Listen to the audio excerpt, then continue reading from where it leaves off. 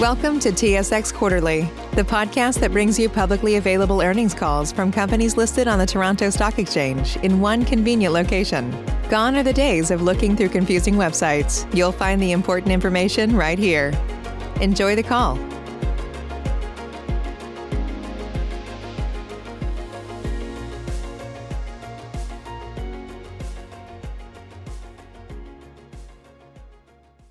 Future events and developments or otherwise.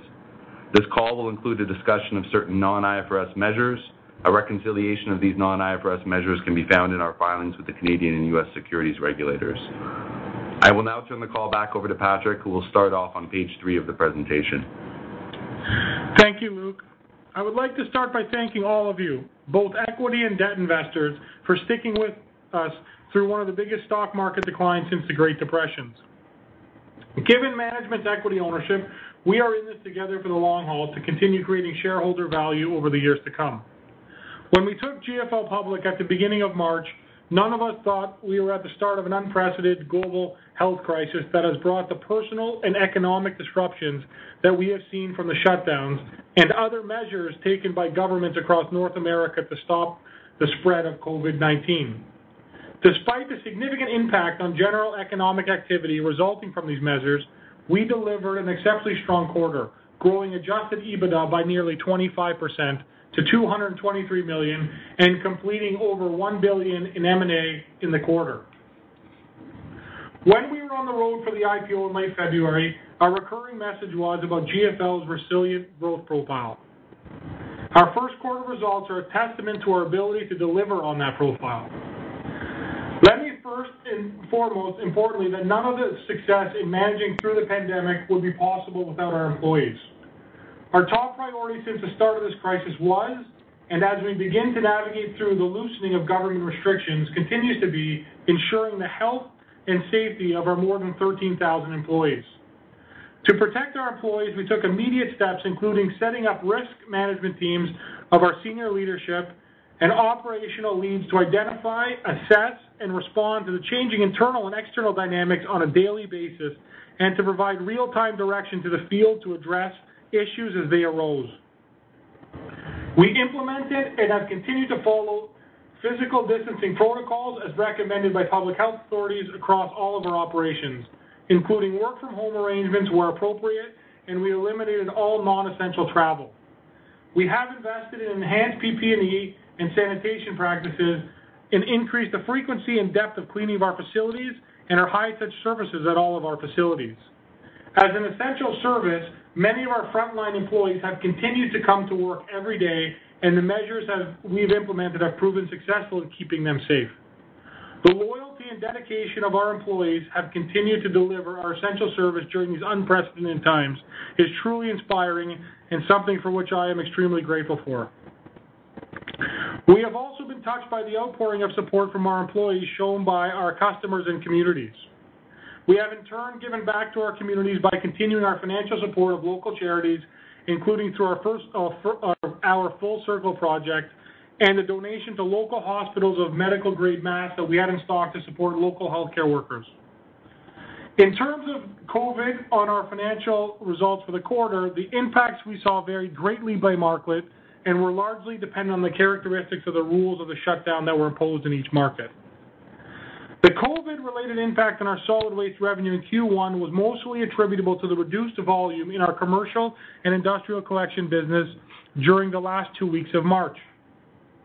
Restricted economic activity from regional shutdowns reduced demand for our IC&I collection services, with the timing and scope of the shutdowns driving the magnitude of their impact on revenue in each of the affected markets. Our residential collection business held up very well and actually outperformed in those Canadian markets where we are paid by the ton under municipal contracts.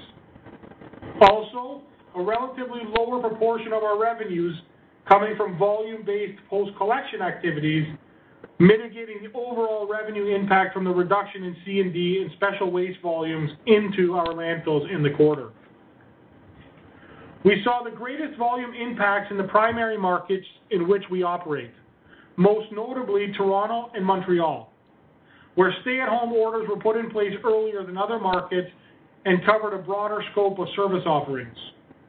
Volumes in our secondary markets, where we generated almost two-thirds of our solid waste revenues, were far less impacted. Our pricing during the first quarter was very strong, contributing 4.9% to revenue growth. We continue to see pricing discipline in the industry, and as of now, we have not experienced any significant pricing-related impacts from COVID. As we said on our investor call in April, because of the high proportion of our revenues coming from our service-based collection, we have a highly variable cost structure. As volumes slowed, we reduced our operating costs by consolidating collection routes, parking trucks, and reducing overtime hours, while our disposal costs, R&M, and fuel costs naturally flex down with reduced volumes. At the same time, we reorganized our workforce across our service offerings and business lines to minimize the disruption to our employees. Because of our focus on the safety of our employees, we did incur incremental costs in the quarter for the enhanced safety and hygiene protocols that we implemented that I described earlier. We also looked at our SG&A costs and have significantly reduced discretionary spending there as well. We have eliminated substantially all travel and entertainment costs as we postponed annual merit increase for salary employees, but not for our hourly employees, until we have greater clarity on the impact of the virus on our operations. We have taken these measures to avoid incremental headcount reductions, recognizing that our employees are our number one asset, and we want to continue having our engaged workforce ready to carry on once we get on the other side of this pandemic. On capital expenditures, we have evaluated what can be eliminated or deferred for the remainder of the year. During the IPO roadshow, the view for 2020 was a total spend of approximately $440 million on capital expenditures, which included a significant component of discretionary replacement and growth capital. As we have said before, because of our relatively lower landfill concentration, our replacement CapEx needs run at approximately 8% of revenue. In looking at our 2020 spend, we've identified $100 million of spend that we could eliminate for this year if we need to. Our actual spend will depend on how things evolve over the rest of the year. We plan to continue to capitalize on attractive opportunities that may arise, and like we have seen in the past, we expect that this crisis will generate opportunity. But we have this lever available to us ultimately to mitigate the impacts on the free cash flow line for the year if we need to use it. In terms of M&A, we completed 8 acquisitions during the quarter. 5 of these contemplated at the time of the IPO, including County and American Waste. And we closed 3 additional tuck-in acquisitions around the beginning of March. We deployed $1.1 billion of capital on County and American and approximately $70 million of capital on the 6 tuck-in acquisitions. Although there have been some delays because of COVID-related travel restrictions, the integration of both County and American are progressing very well. With the highly successful financing that we completed last month, we have over $1.3 billion in liquidity and are ready to capitalize on opportunities as they arise. We have temporarily delayed the closing of a few smaller tuck-in acquisitions since the onset of the pandemic, but we continue to progress on several opportunities and our pipeline continues to be robust. Our focus on creating long-term shareholder value has not changed. As we saw in managing through the downturns in 2008 and 9, and again in 2015 and 16 in Canada, times of uncertainty and increased volatility can create great opportunities. We expect that having a strong balance sheet, a flexible capital structure, and a very supportive group of both equity and debt investors will position us well to capitalize on these opportunities as they continue to arise. I will now pass it over to Luke, who will discuss the financial results for the quarter. Thanks, Patrick. Turning to slide 4 of the presentation, revenue for the quarter was $931.3 million, a 29% increase compared to the prior year. Revenue from new acquisitions accounted for approximately $180 million of the increase, with the balance of the growth coming from organic price and volume. I will walk through the details of the price and volume growth by segment on the following page. Cost of sales as a percentage of revenue was 91.5%. Under IFRS, depreciation and amortization expense related to operations is recognized within cost of sales. Cost of sales excluding D&A and acquisition-related costs was 67.5% of revenue, as compared to 66.5% in the prior period. The year-over-year change is primarily attributable to the impact of acquisitions, both in terms of business mix and margin profile. The one extra day in 2020 attributable to the leap year also increased total cost of sales in amount and in percentage. Fuel costs as a percentage of revenue were 4.5% compared to 5% in the prior period, a decrease attributable to both revenue mix and diesel prices. Diesel costs vary by region, but were down approximately 4 cents as compared to the prior year. Commodity prices were down approximately 32% period over period, which resulted in higher amounts paid to third-party processors of our recyclable volumes. COVID-related impacts, including decremental margins on volume losses, incremental equipment rental expense in our infrastructure business attributable to delays in receiving equipment, and additional spending on enhanced safety and hygiene activities also increased cost of sales. SG&A expense, excluding IPO and acquisition transaction costs and depreciation expense, again, IFRS requires us to recognize depreciation expense within SG&A, was $96.7 million for the quarter, or 10.4% as a percentage of revenue. Total D&A expense was $221.8 million, a period-over-period increase of $47 million, which was driven by the incremental D&A expense associated with tangible and intangible assets acquired organically and through M&A since the prior period. Interest and other finance costs were $269.4 million, an increase of $145.5 million as compared to the prior year. The increase is primarily attributable to refinancing costs incurred in relation to the IPO, all of which were contemplated in the IPO offering documents. The change in other income and expenses is primarily attributable to the non-cash foreign exchange fluctuations on our U.S. dollar-denominated term loan and the mark-to-market revaluation of the purchase contract component of our tangible equity units. With respect to income taxes, the change in the deferred tax recovery is largely attributable to the costs incurred in respect of the IPO. For current income taxes, we continue to have minimal cash tax obligations. GAAP net loss was 77 cents as compared to a net loss per share of 64 cents in the prior period. On an adjusted basis, net loss per share was 3 cents. Turning to page 5, you'll notice summary of results by operating segment. In solid waste, price and surcharges drove 4.9% growth as compared to 4% in the prior year period. As we've told you before, our focus on pricing is going to lead to incremental growth from this lever as compared to prior periods, and this quarter's results are a testament to that. As we've also told you, our pricing activities are front-end loaded, so this level of PI will taper down throughout the year. Volume for the quarter was negative 0.1%, but the volume story needs to be split into a couple of parts to be fully understood. First, volume for the first 10 weeks of the year was running positive 100 basis points, so we view this entirely as a COVID-related impact. Second, the volume decline is largely attributable to our commercial industrial collection businesses, as residential collection and the majority of our post-collection businesses were positive or flat in March. And third, the declines varied significantly by market, with the Montreal and Toronto markets seeing double-digit decreases starting in mid-March as compared to the prior year. Current trends, however, appear promising, with sequential volume increases week after week, and Patrick will speak more to that in a moment, but these were the impacts we realized in the last few weeks of the quarter. Solid waste adjusted EBITDA margin was 28.5% for the quarter compared to 28.9% in the prior year. Included in the current quarter margin is a 50 basis point decline from the extra leap day, a 40 basis point drag from commodity pricing, and about 120 basis points drag from acquisitions, a decrease primarily attributable to Canada Fiber's acquisition that is yet to achieve the anticipated margin profile. Excluding these items, the base solid waste business drove nearly 150 basis points of organic margin expansion over the prior year, consistent with our previously communicated expectations regarding the anticipated impact of our pricing and procurement initiatives, both of which we have discussed with you in the past. The disruptions from COVID, both in terms of lost margin on volume declines and incremental health and safety-related costs, also served as a headwind to margins.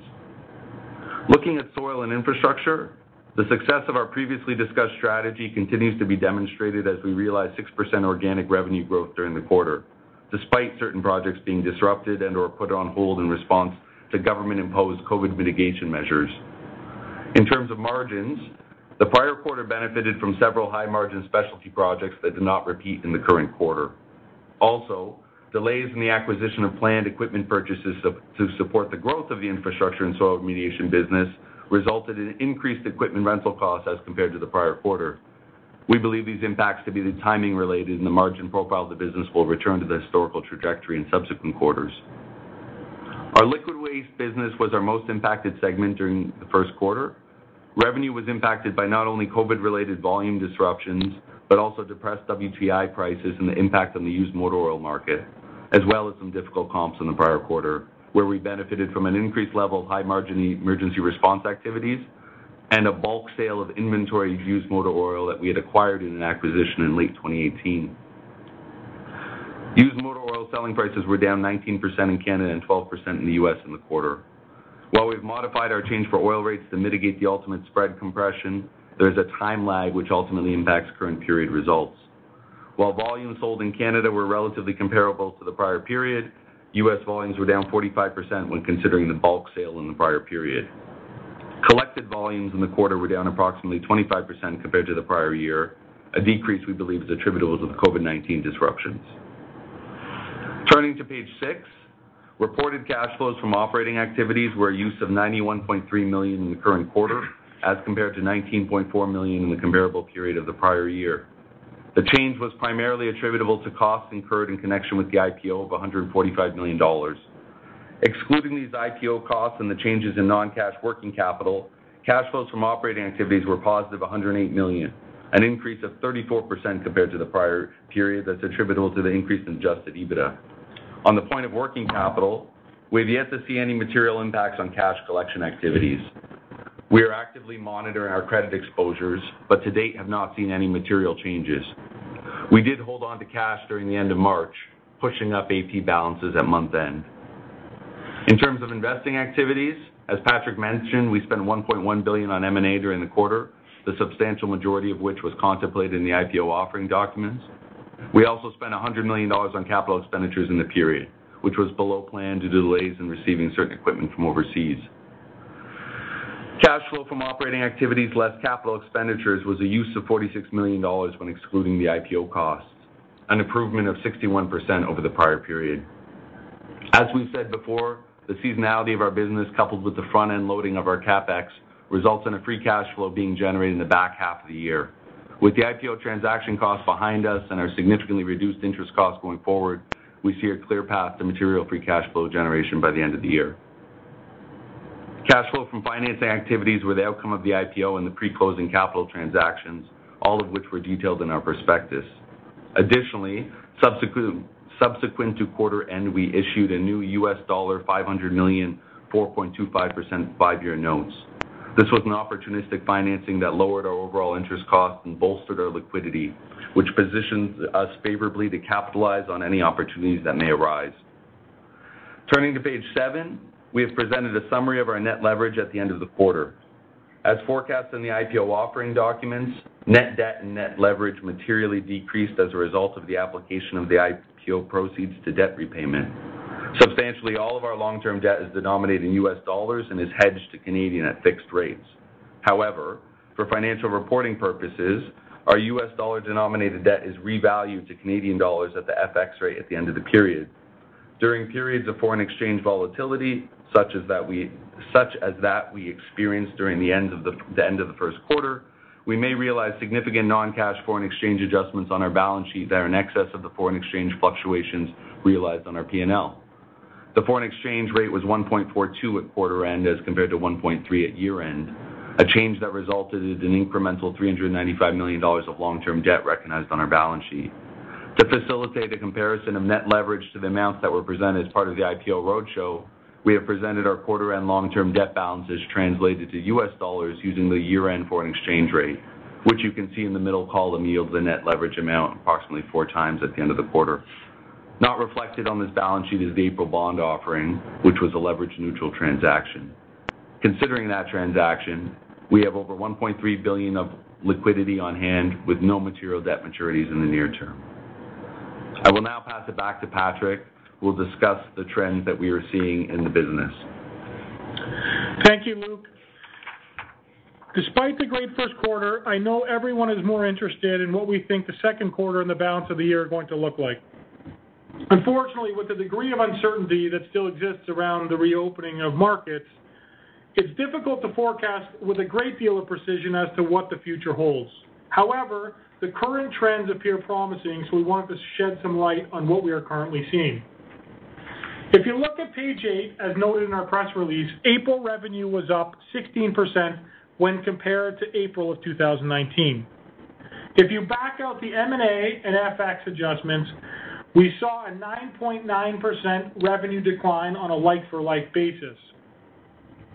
Looking at solid waste, as I said earlier, there is a greater disparity in the COVID-related impacts by market, with our Canadian IC&I business seeing the declines nearly 4 times greater than in our more secondary market-focused commercial and industrial business in the U.S. and Canada. The impact on Canadian revenue is primarily the result of business shutdowns in Ontario, Quebec, and British Columbia. I think it's important to emphasize that the revenue impacts we saw in April are heavily weighted towards our commercial and industrial collection volumes. Our municipal revenue in both Canada and the U.S. has not been significantly impacted, and our relatively low landfill revenue translates to a lesser impact from the lost volume in that line of business. So if you look at the activities in the IC&I collection business, starting in the third week of March, we saw roll-off hauls start to decline week over week until approximately the beginning of the third week of April, at which point hauls were down approximately 18% compared to the pre-COVID week. Since the third week of April, however, we have seen weekly haul counts increase sequentially, and although we are still not at the levels we saw in early March, we are moving in the right direction day by day. And it is a similar story if you look at our commercial collection activity. Starting in the second week of March, we were seeing service level decreases and temporary suspensions. And the decreases increased sequentially through to mid-April. Since then, we are now having customers re-engage as they're preparing to reopen, which is another sign we perceive as indicating the worst is behind us. Looking at our daily trackers, we expect this week's IC&I collection revenues to show an increase over last week, and next week to be even better, assuming that the governments continue to loosen restrictions on the timetables that have been announced. Again, ultimately, only time will tell the full extent of the impact, but from where we sit today, we're feeling cautiously optimistic.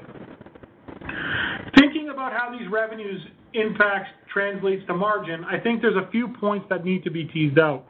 First is the revenue profile of our business, with a larger proportion coming from the service-based collection activities. Our lower landfill concentration results in a lower blended decremental margin impact than if we had a meaningful portion of our revenue declines tied to our very high margin landfill volumes. As I said earlier, tied into that point is the highly variable cost structure that comes with our revenue profile.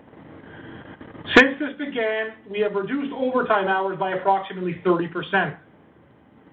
We have consolidated collection routes and parked vehicles to improve asset utilization, and in many markets have experienced improved productivity thanks to reduced traffic patterns. Our safety stats have also improved, with April being the best month of the year, and our absenteeism is at all-time lows. All of these factors, together with natural flex of our disposal costs, R&M, and fuel costs that I described earlier, will contribute to mitigate the impact on margin on the revenue decline resulting from COVID-related volume reductions. Finally, we have some macro tailwinds which we believe will further mitigate the margin impacts. As you have heard from others, commodities have had significant run over the past 6 weeks, with OCC commanding over $200 a ton in certain markets. Fuel costs continue to be at historical lows, which provides a margin benefit in both our residential and post-collection service lines, and FX continues to be higher than last year, which improves our blended margin profile by translating the relatively higher margin U.S. business into Canadian dollars at a higher rate. Looking at infrastructure and soil remediation, as we have previously said, the majority of the projects we are involved in have been deemed essential services and continue to progress. Based on what we're seeing today, it's looking like May will be better than April, and hopefully that trend continues.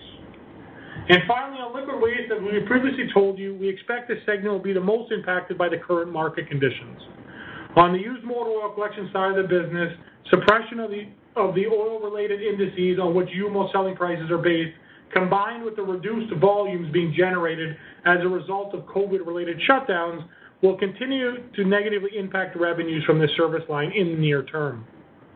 Regarding the core industrial service component of the business, COVID-related shutdowns have had a negative impact on the portion of our customer base which have been deemed non-essential and therefore temporarily shut down in many markets.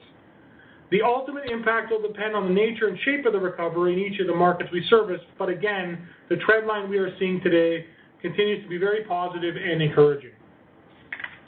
Before we open it up for questions, I want to end by saying thank you to all of the GFL employees who deserve all the credit for our great results in the quarter, and to all the investors who supported us on the IPO and since then. We thank you for your time and look forward to speaking with you as the quarters continue to come. I will now turn the call over to the operator to open it up for any questions. Thank you. Ladies and gentlemen, if you would like to ask a question, please signal by pressing star 1 on your telephone keypad. If you're using a speakerphone, please make sure your mute function is turned off to allow your signal to reach our equipment. Again, star 1 to ask a question. We'll pause for just a moment to allow everyone an opportunity to signal for questions.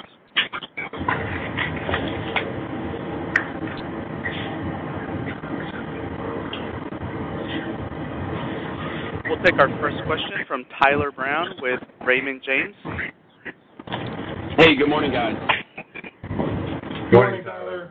Morning. Hey, appreciate the April details, but I do want to come back to the comments on pricing. I think the 4.9% pricing was quite strong.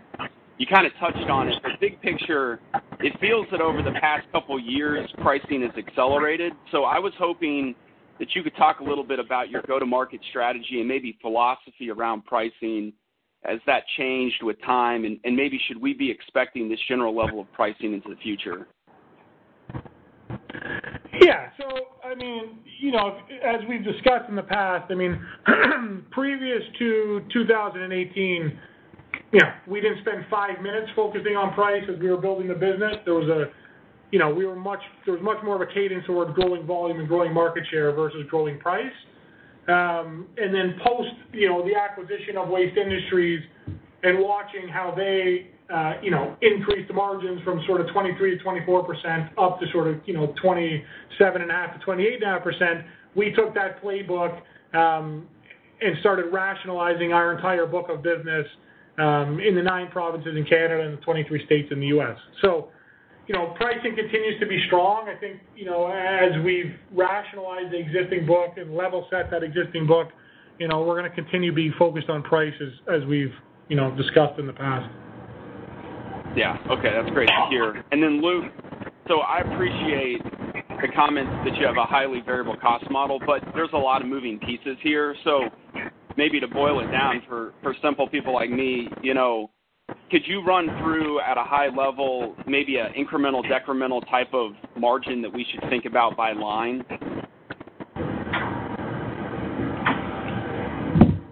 Yeah,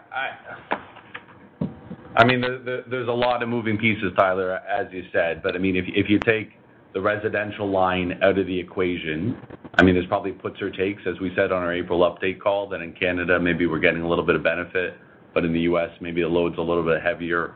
And so maybe you think about the residential from a margin profile as a bit of a wash.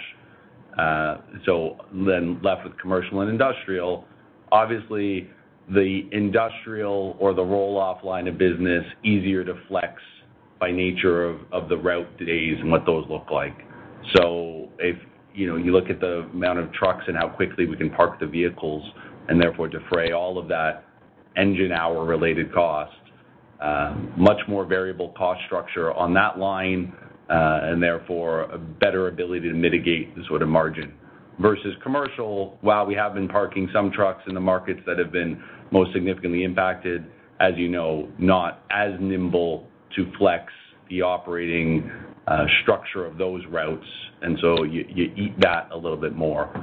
So, and if that's collection, and you think about our relatively lower landfill concentration, I mean, you listen to all the others, everyone is saying somewhere in the sort of 30 to 40% decrementals on a blended is what the margin is looking like. I think given our cost structure, we're on the lower end of that range. But again, it's market specific, and there's other factors that are offsetting some of this pain. As Patrick had said, the lower traffic patterns as well as diesel. I mean, we're getting some benefits from that. So, I think it's difficult to model it perfectly, Tyler, but hopefully that's helpful direction-wise. Yeah, sorry, I was not as much within solid waste, but about the liquids and soil piece. Would those be, 20% decrementals? Good way to think about it, 25, something like that? Yeah, I mean, again, we're not giving too much forward. I mean, if you look at infrastructure, I don't really see margin decretion coming from that sort of line of business. I mean, that cost structure flexes, very well. On the liquid side, I think when you think, what we're seeing, I think a reasonable number on the liquid waste side is probably sort of 25% today. When I sort of look at April, and if that's the worst it's going to get, hopefully it gets better from there, but that's what we're seeing today. Okay, that's helpful. All right, guys, I'll turn it over. Thank you. Thank you. We'll take our next question from Brian Maguire of Goldman Sachs. Hey, good morning, Patrick. Good morning, Luke. Good morning, Brian. Glad to hear that we seem to have reached a bottom in April. I was just wondering if you could maybe provide a little bit of color on, it's very early days, but the size and shape of the recovery so far. Are we seeing decent size rebound in some markets? I'm sure it's going to be varied, but in some of the harder hit markets like Toronto and Montreal, are we seeing a little bit of a snapback so far, or are you kind of seeing more of a gradual, little bit of improvement, but it's going to take some time to be able to, call it a snapback?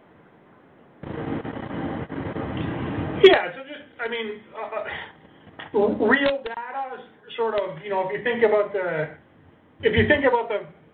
biggest impact we've seen in those markets is definitely on the roll-off, the roll-off line. When you think about that, if you think about the Toronto market, for example, that's a market where we would do somewhere between 450 and 475 lifts a day. That dropped in the peak of the low to somewhere around 250, so 250 lifts a day.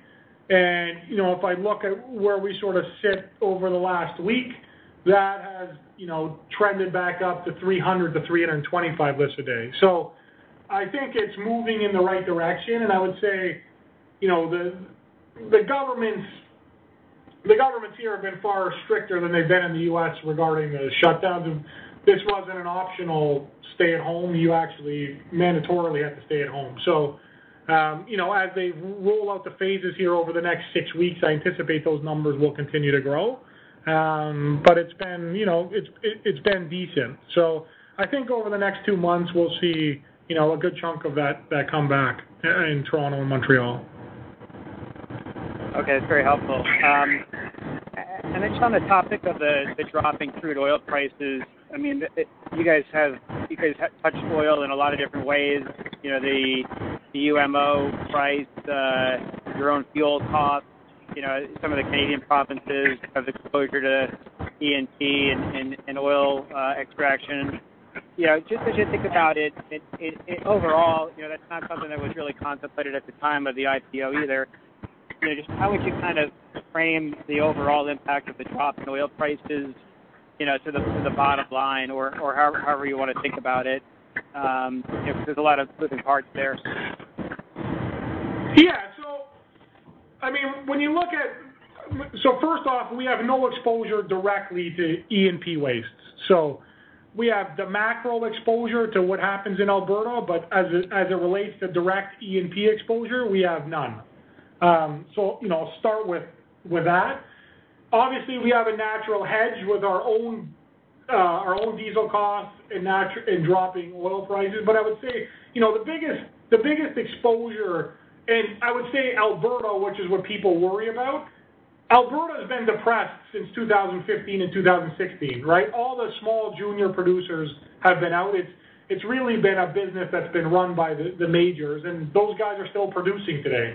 Is there new development? No, there's not new development, but that wouldn't really affect our P&L anyways because we have virtually no exposure to that.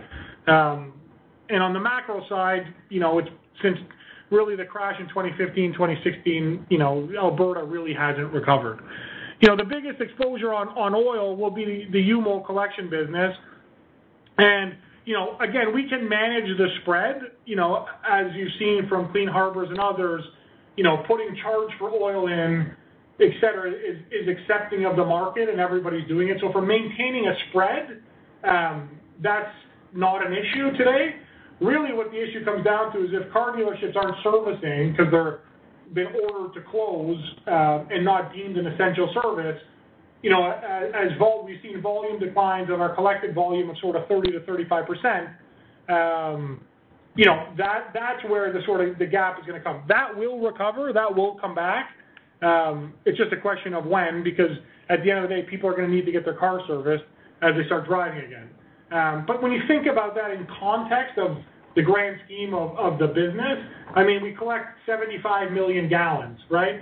In the historical period, selling that at 60 cents a gallon, 60 to 70 cents a gallon, it's not a material number in the overall grand scheme of $4 billion of revenue. You're talking about, $35 to $40 million of revenue coming out of that service line. It'll shift a little bit because we're going to be getting more of our revenue from the charge for oil versus the actual selling of the oil. But that's where we sort of sit today. And, going back to Q1 wasn't a really good comparative period because when we did that acquisition in the U.S., there was almost 4 million gallons we inherited that were on the owner's watch that we had to sell for them in Q1. So the numbers look a little off, but, if you strip that 4 million gallons out, the business performed, relatively the same quarter over quarter. But I don't see a big impact from oil dropping. I mean, I think at the end of the day, it'll be a net benefit. When you think about our overall fuel expense, we spend about $170 million on diesel in any one year. If you look at diesel pricing today down, to the tune of almost 40%, that far offsets any degradation we would see on used motor oil collection business. So just to be clear on the diesel, because a lot of the U.S.-based guys pass that through surcharges pretty quickly. Do you think, how much of the lower diesel do you get to keep versus how much do you have to pass through? Yeah, so all the commercial, that floats with surcharges. If it goes up, we pass it on. If it goes down, we give it back. I think where the benefit is on some of these municipal contracts, where you have lags on the surcharges up or down when they're annual adjustments versus monthly adjustments. You'll win on those, and obviously with post-collection operations, you're gonna, the fuel surcharges doesn't work exactly the same as it would on the commercial business. All right, great. I'll pass it along. Thanks again. Yeah. Thank you. We'll take our next question from Walter Spracklin of RBC Capital Markets. Yeah, thanks very much. Good morning, everyone. Hi, Walter.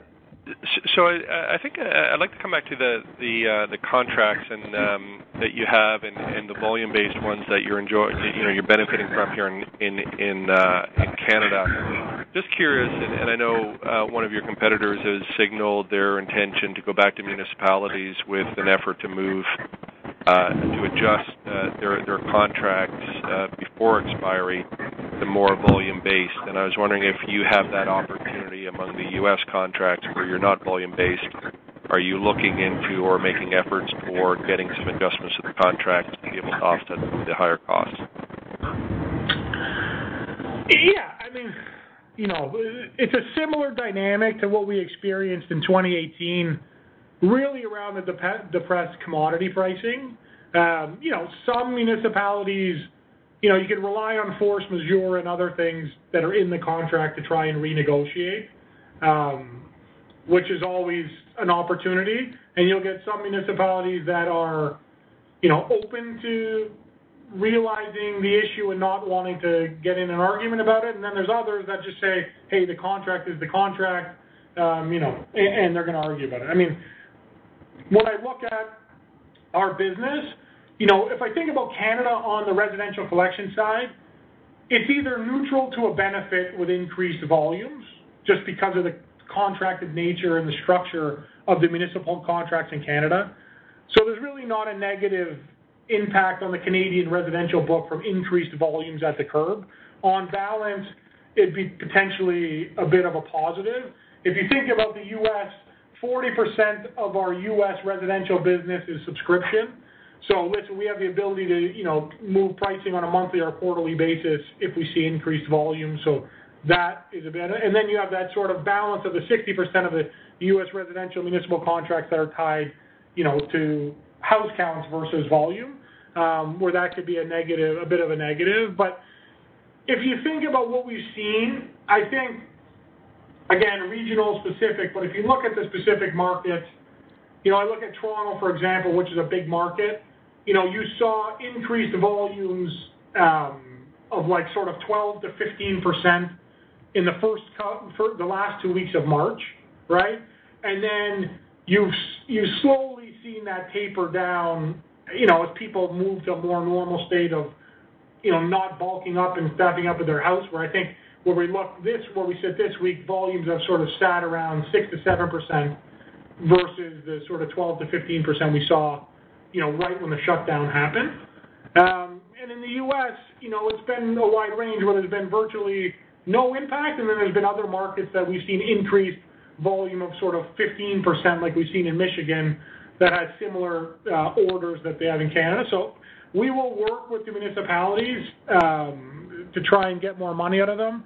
But is it something I'm banking on? Given what we experienced in 2018 with the recycling, I'm going to say, it would be all additive and bonus if we were able to get something.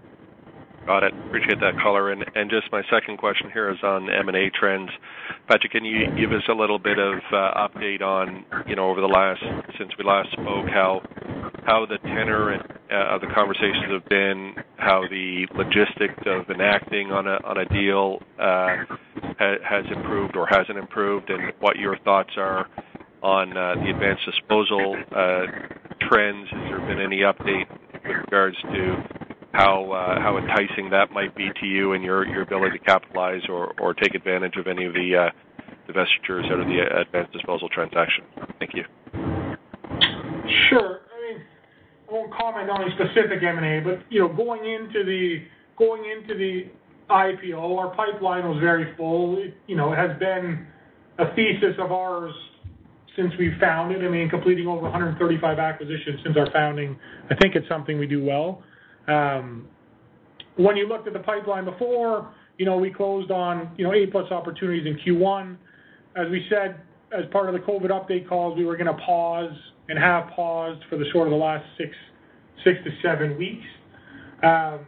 Just trying to understand what the impact would be on April. And I think, sitting here talking, I think we're one of the fortunate industries and businesses, and this is probably the reason why a lot of investors want to own this space, is because, we're talking about revenues being off, 9% on an organic level when, the bulk of other industries are off sort of 50 to 90%. From a free cash flow perspective, we believe that we can manage our free cash flow to the expectations that we saw as part of the IPO. So when you think about it from that perspective, I think we're starting to feel more and more comfortable about where the base business is going and where the free cash flow generation of the business is going for the balance of the year, which will allow us to sort of maintain leverage. So I think, we're going to start re-engaging on M&As here sort of over the next 2 to 3 weeks and sort of get back on. I think, when you think about acquisitions, listen, the way I think about it, there's gold, silver, and bronze. People have asked about valuations. I think valuations for the gold, I think gold is always gold, and I think, valuations will not change much on some of those opportunities. I think when you think about the silver and bronze and where the opportunities are, when you're thinking from a multiple perspective, maybe there's an extra sort of turn to turn and a half and maybe you get some more willing sellers that don't want to live through another downturn like we saw in 2008, 2009, and 2015 and 2016. So it brings guys to the table, gets them a little bit more realistic, and I think we're seeing that on some of our pipeline today where we had a little bit of a price gap. I think the sellers are becoming a little bit more realistic, and I think that'll lend itself to a good bunch of execution opportunities over the next sort of 6 months here. Okay, appreciate the time. Hope everyone's staying healthy and safe. Thanks. Thanks, Walter. Thank you. We'll take our next question from Rupert Merer of National Bank. Good morning, guys. Congratulations on the results in your first quarter as a public company. Thanks, Rupert. Now, it may be too early to see, but do you have any sense of any permanent impairments of volumes that could come from the pandemic? Have you seen any abnormalities in terms of service cancellations? So we've had very minimal service cancellations. Like we said, with our service-based revenue, we have contracts. Whether there's a pound in the bin or whether there's 100 pounds in the bin or whether there's 1,000 pounds in the bin, we're generally have to collect it. We're collecting that and charging for that. I think obviously we want the bulk of our customers to be a going concern. So as customers have called in and asked to temporarily suspend their service because they're closed, we've worked with those customers on a case by case and a customer basis. So I would say there's been very little sort of out and out terminations.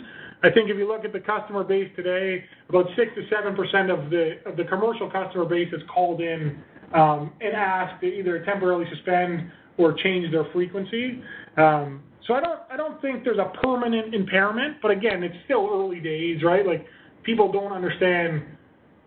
I think our governments are struggling on actually how to reopen. It was easy to shut it down, but I think they're trying to understand how they actually reopen. But we are seeing sort of material upticks in people now wanting to get their service back online. So, it's going to take some time to get back to the service levels that we're at, but I think all in all, from what we're seeing, there's been very little termination of the services. Great, thanks. Secondly, on costs, can you give us a little more color on the puts and takes of what you're seeing on costs? You talked about some cost savings and discretionary costs, but you've got increased cost of safety and hygiene. Can you give us a little more color on those costs? And then secondly, are there any sort of long-term benefits that could emerge from efficiencies you've realized over the last month? Yeah, so Rupert, in terms of some of the puts and takes on the cost side, the comment about incremental sort of enhanced PP&E, so there's incremental costs coming out of that. You see we didn't add any of that back because I think there's also some offsetting sort of benefits from this unique environment when you think about sort of traffic and some of the productivity, safety-related and traffic-level productivity. So, if you think of how to quantify those exactly, the incremental PP&E costs, we can put $1 on that in Q2, but the incremental productivity that's offsetting that. So don't have a COVID-related add back. Whether or not we will in the future sort of remains to be seen. But I think one of the most natural levers we've seen is on the overtime side. And really, if you think about our normal overtime hour being sort of 15 to 20% of total hours, we reduced overtime by about sort of 30%, where we should say 27% for the quarter, or 27% post-COVID impacts. So I think that's the most natural sort of cost flex that we've had in sort of response to this, in addition to the reduced direct variable costs when you think about disposal fuel and R&M associated with the lower volume. So we'll continue to monitor and use that lever to mitigate the impacts. But the other puts and takes, I don't want to say perfectly offset, but I think there's things that sort of go both ways there. And then obviously, as we alluded to, some of the discretionary SG&A, those are very quantifiable dollars. There's no travel, there's been no merit increases, et cetera. Those are other levers that have been pulled to offset, the free cash flow impacts of this. Yeah, and one thing we didn't touch on earlier, but cash collections in April was, a worry pre-March. But cash collections were on target for us.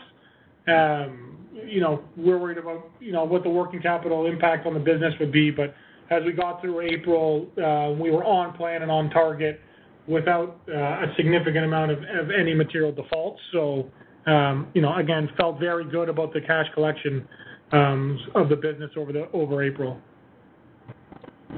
Great, thanks. I'll leave it there. Thank you.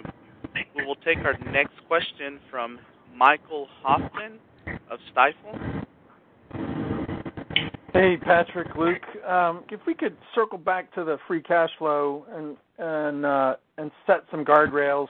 So let's remind everybody what you thought it would look like for 2020 before the pandemic, and then how do you think about how that trends? I'm assuming that the decremental on the cash isn't any different than the decremental on the EBITDA.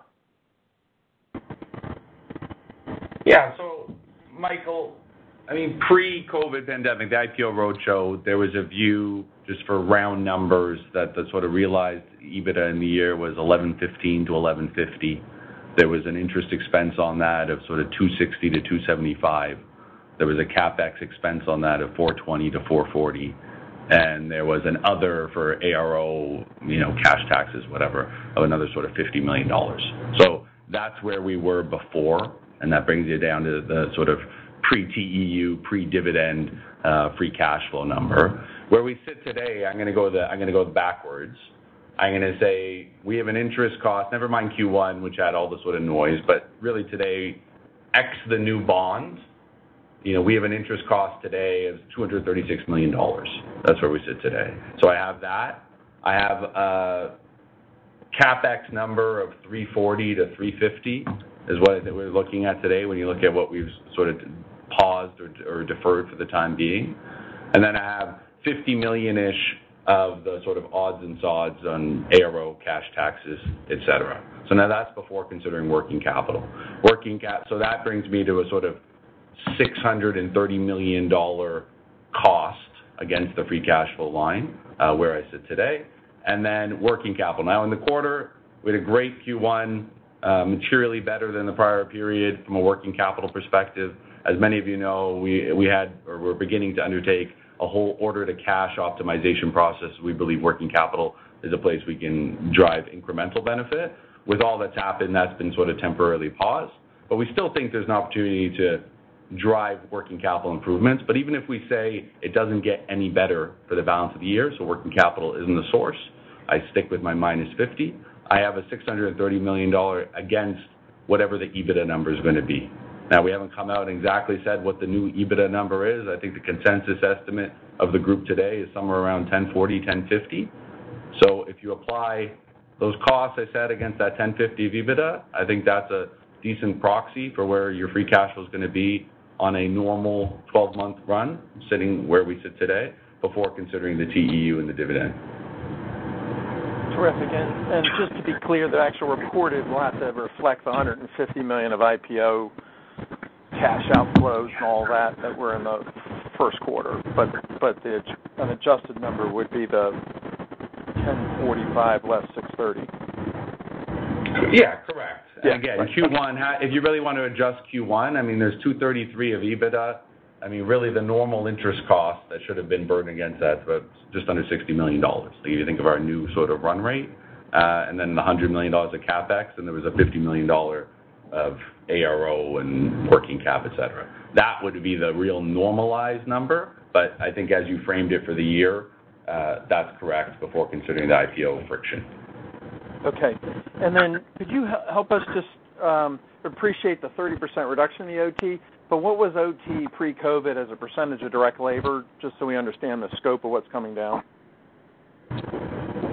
From an hours perspective, about 15% of the total hours, and the labor line, more low 20s in 2019. Okay. And then do you think it's likely that you'll add incremental sales at a better incremental margin because you won't have to add costs as quickly?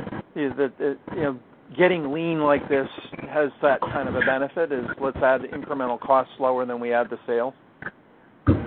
Yeah, I think it will be a benefit moving forward on a multitude of fronts, right? Like these times that we're living in, when guys actually have to hunker down and look at every single expense, you really realize what you actually need to run the business, right? So I think as the existing business that was temporarily suspended or temporarily lost comes back online, and then you bolt on new business, yes, I think you could see some outsized sort of margin expansion that comes from it. Do I want to quantify it today? No, but intuitively, that would make sense. Yeah, no, I just was curious if you thought you'd be able to hold on to that in the manner we just discussed. All right, thanks for taking the questions. Thanks, Michael. Thank you. We'll take our next question from Mark Neville of Scotiabank. Hey, good morning, guys. Good morning. Morning. Maybe just want to start following up on the commercial. At peak, it sounds like roll-off was off about 18%. It's come back a bit. I'm just curious if you had sort of similar round ballpark numbers for the commercial line.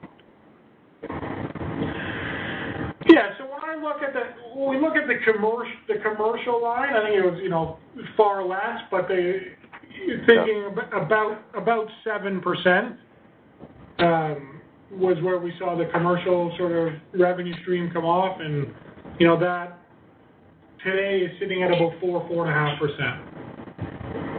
Okay. No, that's helpful. I think, Patrick, last time we spoke, I think you talked about, you said roughly 80% of the sites you were on with an infrastructure of soil were up and running. I'm just curious if there's an updated number. I assume it's gone a bit higher, but just curious where that sits now. It's sitting today, today's about 85%. There's still some, but we're expecting those other sites to come back online in the next 2 weeks. Okay. There's been a bit of a delay, truthfully, with some permits on some of the sites, just because of the municipalities not fully functioning. So permit issuance on some of them has been slower than we would like. But again, as municipalities come back online here over the next week or two, hopefully that bottleneck removes itself. Okay. Maybe just on the decrementals, I want to make sure I understood. Luke, I think you said within solid waste, sort of in the range of 30 to 40%, but sort of towards lower end, and then liquid waste around 25%. Did I understand all that correctly? Yeah, so on the solid waste, what I'm saying, the decrementals of pure, the sort of COVID impact, so that you take that lost revenue and you apply that. Mm-hmm. Now, there's a bunch of tailwinds offsetting that. If you look at peel it all back, look at the organic margin expansion we're having in the base business throughout the first sort of quarter, I think is going to, more than offset on a year-over-year basis. But yeah, if you think about the volume loss on solid, that's the right way of thinking about it. And then similarly on, as Patrick said, on liquid. Liquid, you flex the rebate on the used motor oil side, which ultimately mitigates a lot of that. There is a bit of a timing difference, but at the end of the day, I think that's the right way of thinking about liquid margins. Okay. And if I could maybe ask one last question. Just, again, last time we spoke, you talked about a COVID cleaning business. I appreciate it's small, but I'm just sort of curious maybe how that's trended over the last 6-7 weeks, and if it's something that maybe you think sticks around sort of for the next bit of time. Yeah, I mean, it's become a new line of business. I think as long as COVID's around, where we've seen the biggest uptick in that, I mean, is really around, large sort of industrial projects in industrial businesses, such as manufacturing plants where they've had a few cases of COVID and potentially are concerned about COVID outbreaks, and they shut down those facilities and go in an extensive amount of cleaning. I think if you look at what we've done in the last 6 weeks, it's sort of been in the range of about $1.5 million to $2 million, so double what it was before. And I think as that continues to evolve and as businesses come back online, I think that's going to continue to be an opportunity because, as people actually start going back in offices and they want to do these deep cleans, it's going to continue to be an opportunity. Okay. Thanks, guys, for all the comments. I'll leave it there and get back there in the interest of time. Thanks. Thank you. Thank you. We'll take our next question from Kevin Chiang of CIBC. Hi, good morning. Thanks for taking my question, Patrick and Luke. Maybe just going back on the pricing question, if I were to ask it a different way, like what percentage of your solid waste revenue do you think is underpriced, or if I were to put it in buckets, like what is the ultimate low-hanging fruit that you think, as you get through the crisis, you should be able to go out and get significantly above average pricing?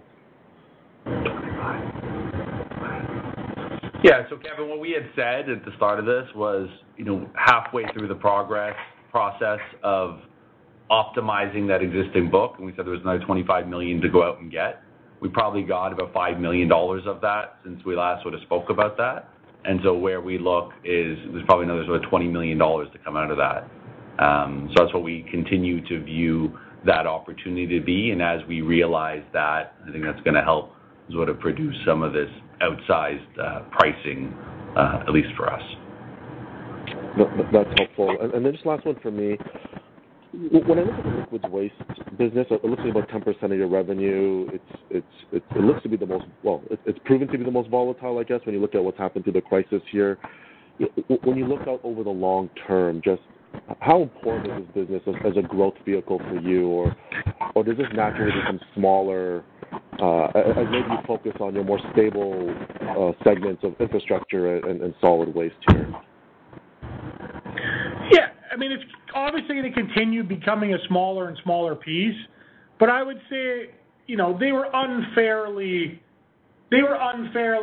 sort of penalized with what's happened just because it was things out of their control.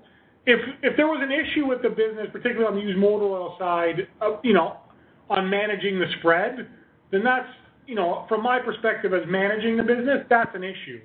But if dealerships and everything were closed, which is normally open, I think, it's similar to what you experience on the solid waste revenue when you saw 25% declines in the commercial business. If you saw 25 to 30% less volume collected because dealerships were closed, I don't think it's a fair structural issue with the business. I just think it's a question of COVID-related issue with bad luck when it comes to, the volumes that people couldn't collect and sell. Because the spread hasn't changed in the business. We pushed on the charge for oil, so we're still going to maintain that spread faster than we did historically. As soon as WTI dropped as quickly as it did, we implemented those stop charges and charge for oil immediately. So it's really just we need the businesses to reopen so we can start collecting the volume again. And Kevin, if you look at that business, if you chart it out back to the beginning in 2011 and look at that, I mean, there's really been two material volatile spikes in it. It was 2015 when oil crashed, and now. So you do, but if you look at those, they're really just a short-term intra-quarter or intra-month period. I mean, if you look at the chart in totality, that business continues to grow at very attractive organic growth rates, is a great free cash flow generator. And if you take out the noise of oil that seems to happen every sort of 5 years with these one-quarter spikes, you have a very nice, predictable sort of growth line coming out of that business with attractive free cash flows and great returns on capital. And, that complement with how it fits in with our broader sort of solid waste service offering, I think is what we view as. Yeah, and when you, just to put it in perspective, if that is, you sort of look at the analyst model and that is budgeted sort of, just over $7 million of EBITDA for April. I mean, even in the shutdown, that business did mid-fives of EBITDA. So it was off budget, sort of like $1.5 million on the EBITDA line because the cost structure is so flexible. So again, it's not something that went to zero. It was off a little bit, but from a materiality perspective, it was very minimal. That's very helpful color. Thank you very much. It'll continue getting to be a smaller piece of the overall stream. Makes a ton of sense. Thank you. Thank you. We'll take our next question from Jeff Silver of BMO Capital Markets. Thank you so much. I know it's late. Just had a quick question on the used motor oil business. Forgive me, I think you had mentioned in the prepared remarks, Luke, that the volumes in Canada were relatively stable, but they were down dramatically in the U.S. Just if you can confirm that, that'll be great. And I'm just wondering if that's true, why the discrepancy. Thanks. Yeah, Jeff, you're accurate with what I said in the comments about the volumes, but the U.S. is really disproportionately impacted by what I'll call a sort of one-time event in Q1 of last year. And really, if you think about the U.S. business that we bought in November of 2018, came with that a huge amount of oil inventory that the former vendor was just stockpiling. He didn't want to sell it during the transaction. So when we got into Q1, we had this excess inventory that we sold in this one-time shot. So unseasonal, large volume. So it just makes for a very tough comp.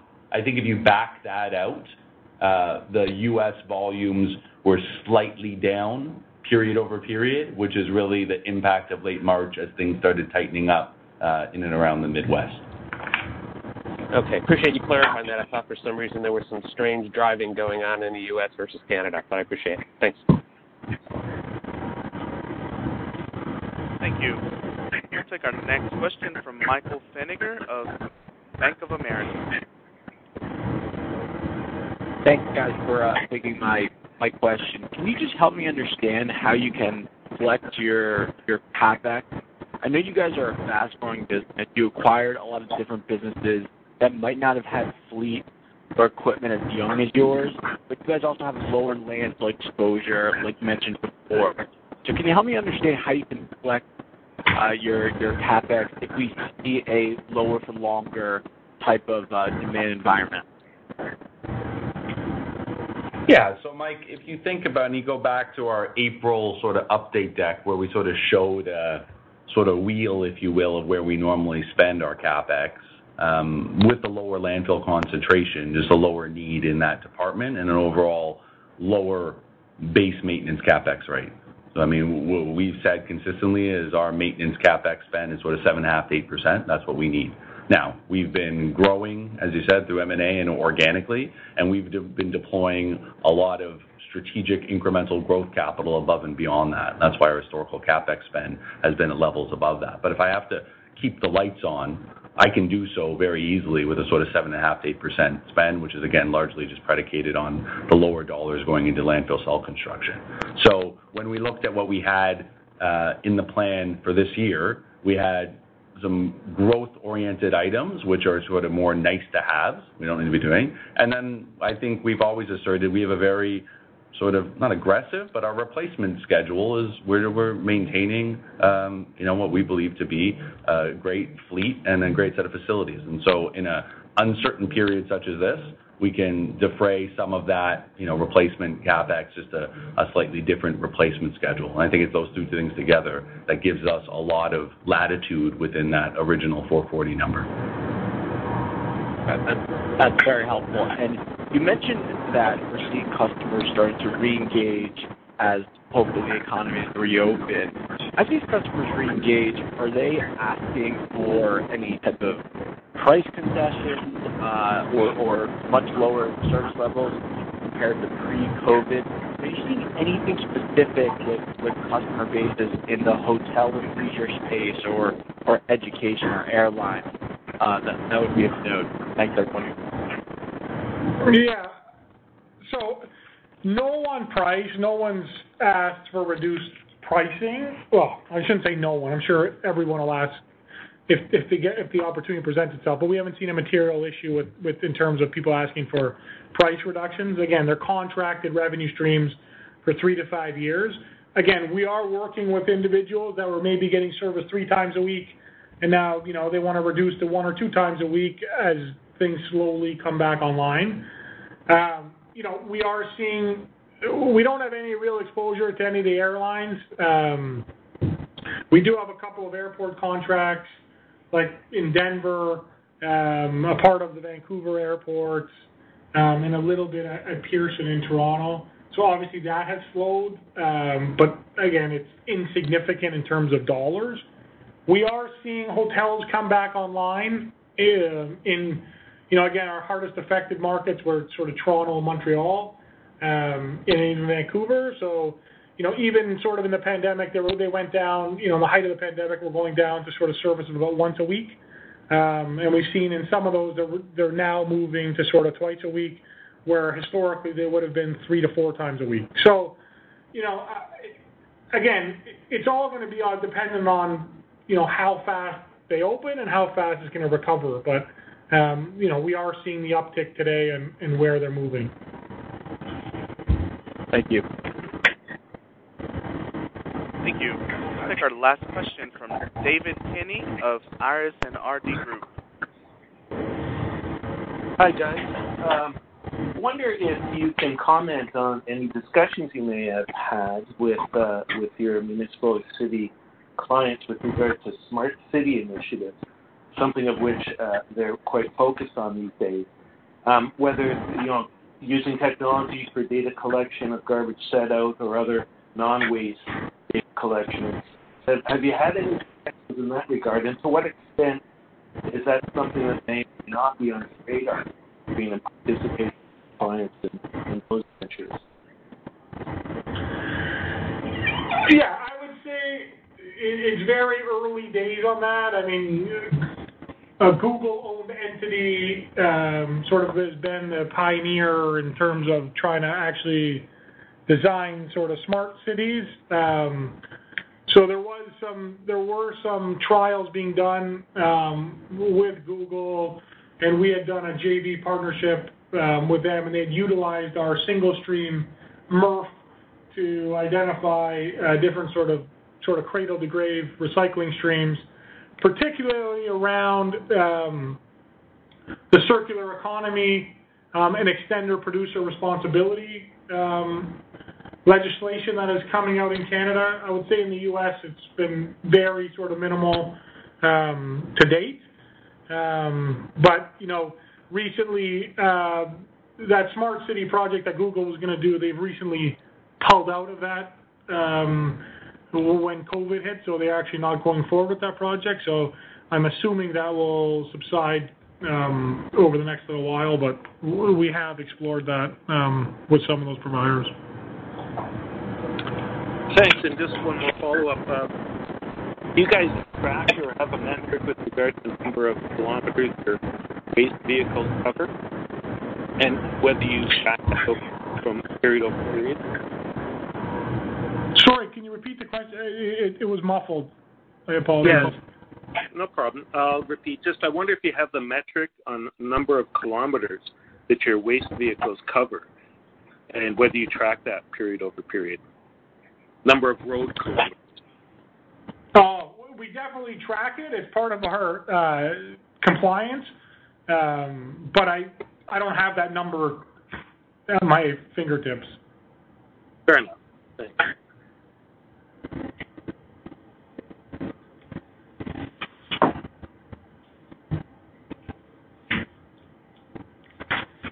Okay. Well, thank you very much. If there's no more questions, operator, we'll conclude this call. And as always, Luke and I are available to answer questions over the course of the day. Thank you. Ladies and gentlemen, this concludes today's conference. You may now disconnect.